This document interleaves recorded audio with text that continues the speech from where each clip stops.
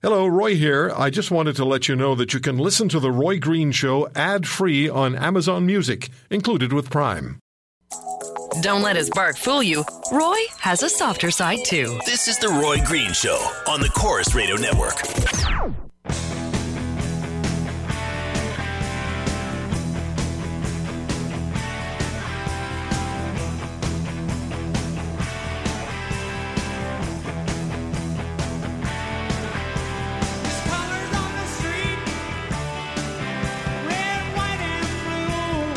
So how much did that move cost, Mr. Butts? What exactly did you move from Toronto to Ottawa? I'm not going to let go of that. What exactly did you move? How much furniture do you have? What costs $100,000 to move from Toronto to Ottawa, Mr. Butts? You know, this is very frustrating. I know I asked you whether you... And I'm going to go back to your calls in 5 seconds. And the question is, who do you have more faith in? Prime Minister Trudeau or Premier Brad Wall? 800-263-2428.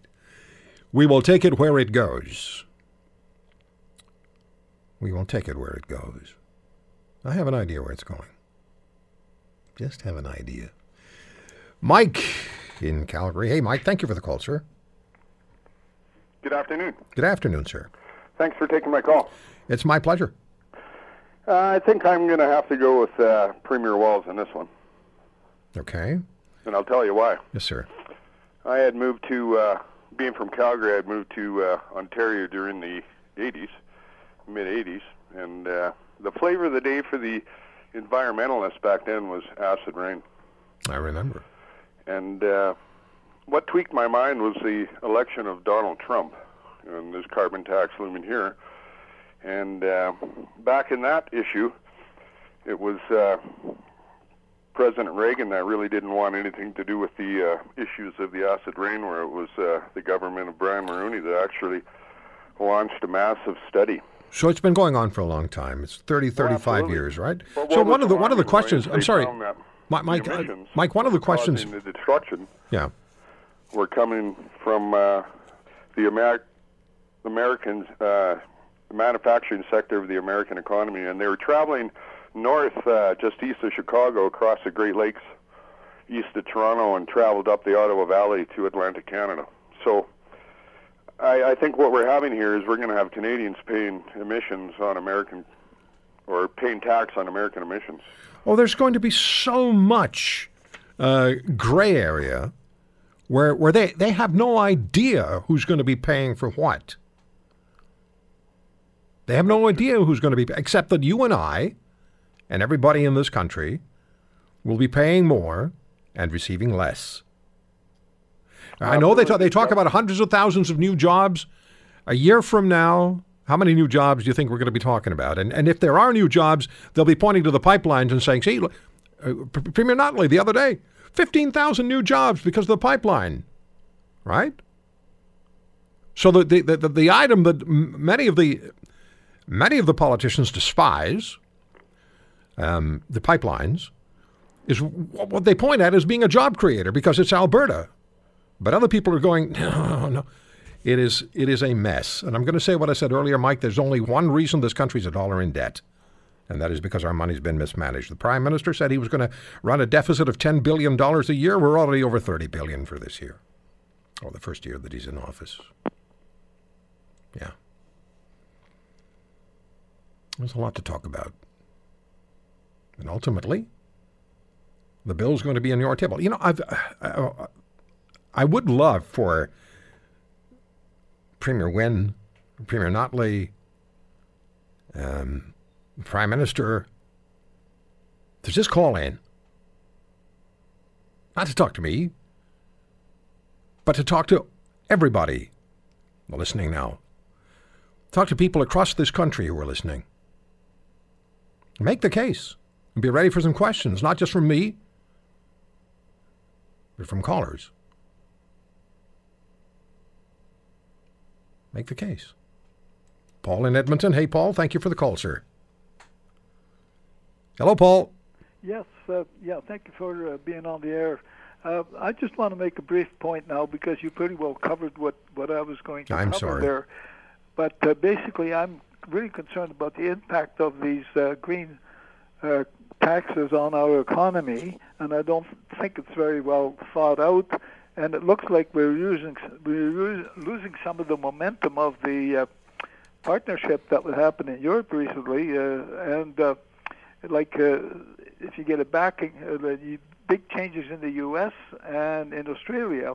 But I'd like to say one other thing, and that is the common sense with this pipe thing. Because if you take the Canada East pipeline, there is a ready market for Canadian oil, and like you said, that oil is now being shipped in by tankers, and no one seems to be concerned about that. Nobody's complaining. There's nobody in the Montreal port complaining about the oil tankers coming in from the Middle East. Nobody. Exactly. Where's Elizabeth May? Exactly. So, but the other thing about Canada East pipeline, where I haven't heard anyone talk about, which I think is basically a fact. Aside from the fact that it's a natural harbor there, it's tidewater and it's deep ocean. Yeah. The other thing is that this pipeline is already existing. There's 2/3 of that pipeline is already underground, and it's already there. So from a green point of view, 2/3 of the cost of that pipeline is really being saved on, and even the green people are not mentioning that. And that's something I'd like to. Yeah, no, that's true. Paul, I thank you for the call. Most of that pipeline is built, isn't it?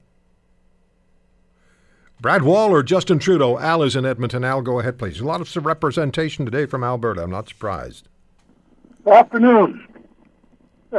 Oh, that's John. Yes, I Or is it? kind of agree with Brad Wall's opinion of going for all the pipelines going forward. And all the carbon tax people, they seem to remind me of a group of people on the sidewalk yelling up to the guy on the building, which happens to be the person paying the taxes, to jump. Yeah. Are you angry, or are you just sort of giving up? No, I'm not too happy about it. To make sure you can hear me. But no, it's... No, it's a question that I'm asking is, I'll are you find out with angry, or are you giving up? Because a lot of people. No, I'm not giving up. So what are you going to do? I don't know. You have to make your voice heard. I know. That's the challenge, isn't it? It is. Because they have the megaphone, they have the floor, they have the microphone, and they say they have the authority and they have the mandate to make the decisions that they want to make. But my argument is that the moment a political party goes into office and breaks a fundamental promise, then they have compromised their right to make decisions going forward. Once they break a fundamental promise, they've compromised their right to make decisions going forward. There is so much wrong with this concept of a national carbon tax. Never mind the fact that the Prime Minister has not conducted an economic impact study. Why wouldn't you want to do that? 800-263-2428 is the number. 800-263-2428. Denis Coderre and the mayors in Montreal got away with it. They got away with it. They said, no, Energy East is not coming through here, and that's that. And nobody's protesting in Montreal, as we said. Nobody protests the tankers coming up the St. Lawrence River. And a lot of people are saying, well, what are you going to do? We're going to have the carbon tax. What are you going to do? It's probably good for the world, good for the planet. That's what a lot of people are saying. But I don't hear a great deal of conviction behind that. Because when you dig an inch down into people's viewpoints, when you dig an inch below that what are you going to do attitude, and you start to find the resentment, and that brings us full circle to the argument or the observation of the populist movement that is growing. And that's what frightens politicians, that there's this populist pushback. I know it gets a little confusing, but there is this, what are we going to do? And then there's frustration and anger, and then government gets turfed, Donald Trump gets elected, and what's going to happen in Europe? This weekend is going to be very interesting in Europe, Austria and Italy. We'll come back in a minute.